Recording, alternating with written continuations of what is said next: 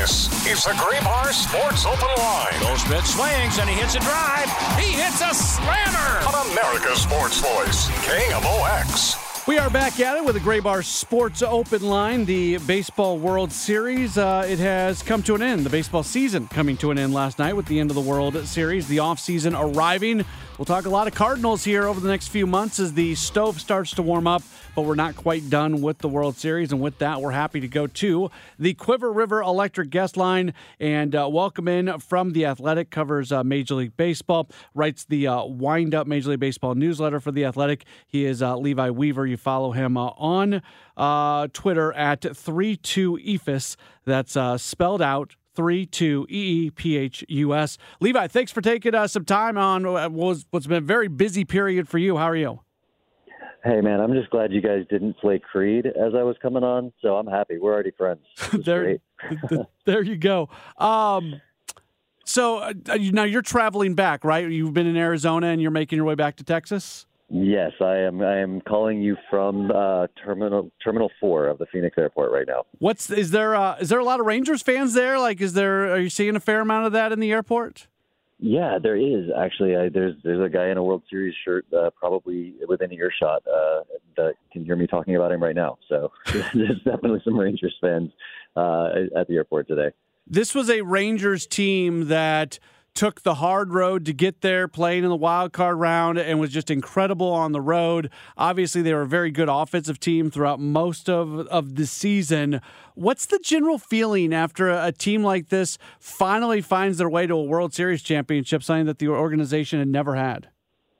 You know, one of the recurring themes that I'm seeing from a lot of Rangers fans that I've known for years is almost like the exorcism of decades of baseball demons. I mean, you guys are from St. Louis, so I don't need to tell you about 2011. That was the big one. Yeah. But there's just been, situation after situation where there'll be something that seems hopeful and seems good. I mean, you can even go back to like the debut of David Clyde, who was this 18-year-old phenom that was called up way too early and was supposed to save the franchise, and then he, blew out his arm and struggled with alcoholism, and like everything that seems like it's going to go good for the Rangers finds a way to just twist the knife a little bit more, and finally all of those things can stop hurting a little bit because they finally won one. They finally got their championship, and all of those things start to fade now. It's a sense of relief almost, I think. I'm bummed for Adolis Garcia that he wasn't able to finish out the World Series, but obviously he had an incredible run. And going back to the Cardinals connections, I like the narrative and the storyline of, they kind of exorcised the demons from that year. And in the same vein, you had Garcia breaking David Freese's record for RBIs in a postseason. If that's going to happen, it seems almost right that would happen with a Ranger doing it. The kismet that in game one, and you didn't want to get ahead of yourself after one game, but in the ninth inning, a Rangers right fielder makes a really nice play in right field, and you're like, well, that seems like a metaphor. And then the home team comes from behind in the ninth inning to tie it, and you're like, I've seen this book, I've read this book before. And then there's a walk-off home run in the 11th, and you're like, okay, this is weird. And also the right fielder, by the way, Garcia had his breakout season at age 28, which was the same age that Nelson Cruz was when he had his breakout season. Claimed, you got him from an NL Central team. Cruz was the Brewers, Garcia was the Cardinals, and by the way, it was the Cardinals. And he did pass David Freese for the most RBIs in a postseason. So there were just a lot of eerie parallels that made it start to feel like, okay, maybe this is the year. Maybe it happens this year. But as I said, decade after decade of just getting right to the brink of something good happening and then ripping fans' hearts out. You just kept your fingers crossed until the last out. There were a lot of Cardinal connections. Obviously, Garcia having been in the organization. You had Jordan Montgomery coming over at the trade deadline. You had Mike Maddox moving into the pitching coach role at the beginning of the season. With Montgomery, we saw how he pitched, and it'd be a dumb question to ask you about his impact from a pitching standpoint because we can all read a box score. But beyond that, how important was Montgomery and his addition? So important. I mean, I think one of the things we saw in the playoffs this year, and not just from the Rangers, there were a lot of teams that basically had two starters, and then kind of a third one maybe, and then just a bunch of guys in the bullpen. For the Rangers, they'd made those trades at the deadline, and you would think that Max Scherzer would be the big addition, but he struggled with injuries, and I wouldn't say it's a non-factor. 3 scoreless innings isn't nothing in that game that he pitched, but it was Jordan Montgomery that was really the hero throughout the postseason.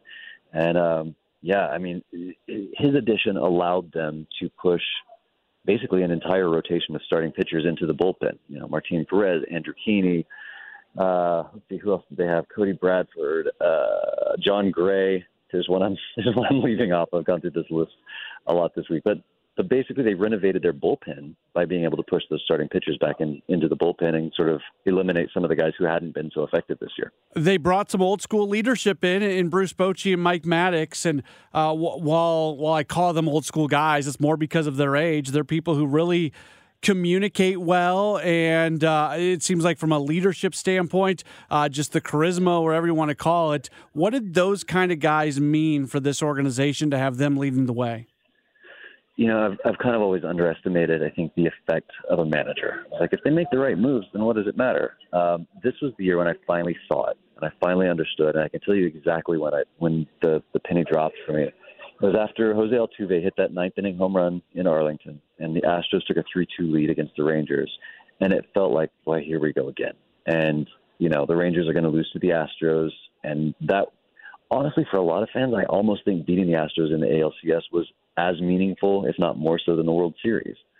But it seemed pretty dire. That was the third game in a row that they lost, and it just felt like, here we go. The collapse is on. They're going to lose Game 6, and it's going to be all over. And they came out in Houston in Game 6, and they were very calm, collected, and they beat the Astros twice in Game 6 and 7 in Houston. And that, to me, was the first time where I went and looked at a team and went, oh, that's Bochy. That's the mindset that he has sort of exuded from day one in spring training. And, the players, they've got some good veterans. They've got some very calm players, but I really think Bochy's guidance and just calm, been there before, done that before mindset was very helpful to the team in that time. We talk about it a lot with Dusty Baker, his ability through even into an older age to really be able to relate to players. Can we say the same thing about a Bruce Bochy? Yeah, he related to players. I mean, people loved him, and I think part of it was the sense that, look, he's done this before. He knows what it takes to get us there, and so there's a sense of trust there. But Bochy's a pretty easygoing guy. I really liked Chris Woodward when he was in Texas. We got along great, and I was sad to see him go. And you never know when a new manager comes in, like, all right, how's this guy going to treat the press? How's it going to be with the media?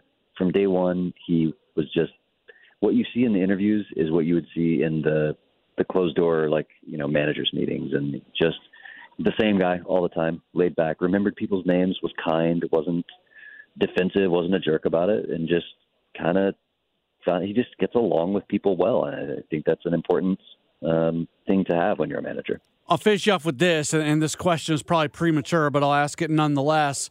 The old adage in sports, if you're not getting better, you're getting worse. This organization has spent a ton of money over the last 2 years. Now they win a World Series. Do you get the sense that they're going to continue to try to push and get better and be aggressive, or is it more run it back with a lot of the guys that are already around? Boy, it's a good question. I think they know that the bullpen needs to improve over last year. I don't think that's any secret. The thing that I am watching on the radar is the Rangers have spent a lot of money lately. Does this signal a willingness to, bring out the big paycheck and try to be the team that lands Shohei Ohtani? That would be super exciting for the Rangers. I don't know. It seems unlikely, but I kind of think Chris Young is he's very more openly competitive. I think all general managers are competitive. Chris Young just probably wears it a little bit more on his sleeve than most. I think it meant a lot to him, being somebody who grew up in North Texas in the Dallas area, to bring the first World Series to the Rangers. But I don't think he's the type to just be like, okay, cool, did it, dust off my hands, and everything after this is cake. I think while they've got this core together, he wants it to be as good as it can be and win as many as they can. So I do think that they'll be aggressive in trying to continue to improve. He is Levi Weaver, covers baseball, covers the Rangers, writes the Wind-Up Major League Baseball newsletter for The Athletic. You follow him on Twitter at 32EFIS. Levi, thank you so much for the time on what I know is a busy travel day for you. We really appreciate it, and hopefully we can catch up again in the future. Happy to do it. Hope you guys have a great day. Awesome. You too. That is Levi Weaver joining us here via the Quiver River Electric guest line, and appreciate him taking a few moments with us. Little Creed there. Is that what we've got going on here in honor of the Texas Rangers? I saw something funny on Facebook. I don't have it right in front of me right now. I'll mention it coming up in the next segment. And we got a few other things to get to, but it's Creed related, Creed adjacent. We'll get to that coming up in just a moment or so as we continue on with a Graybar Sports Open Line right here on KMOX.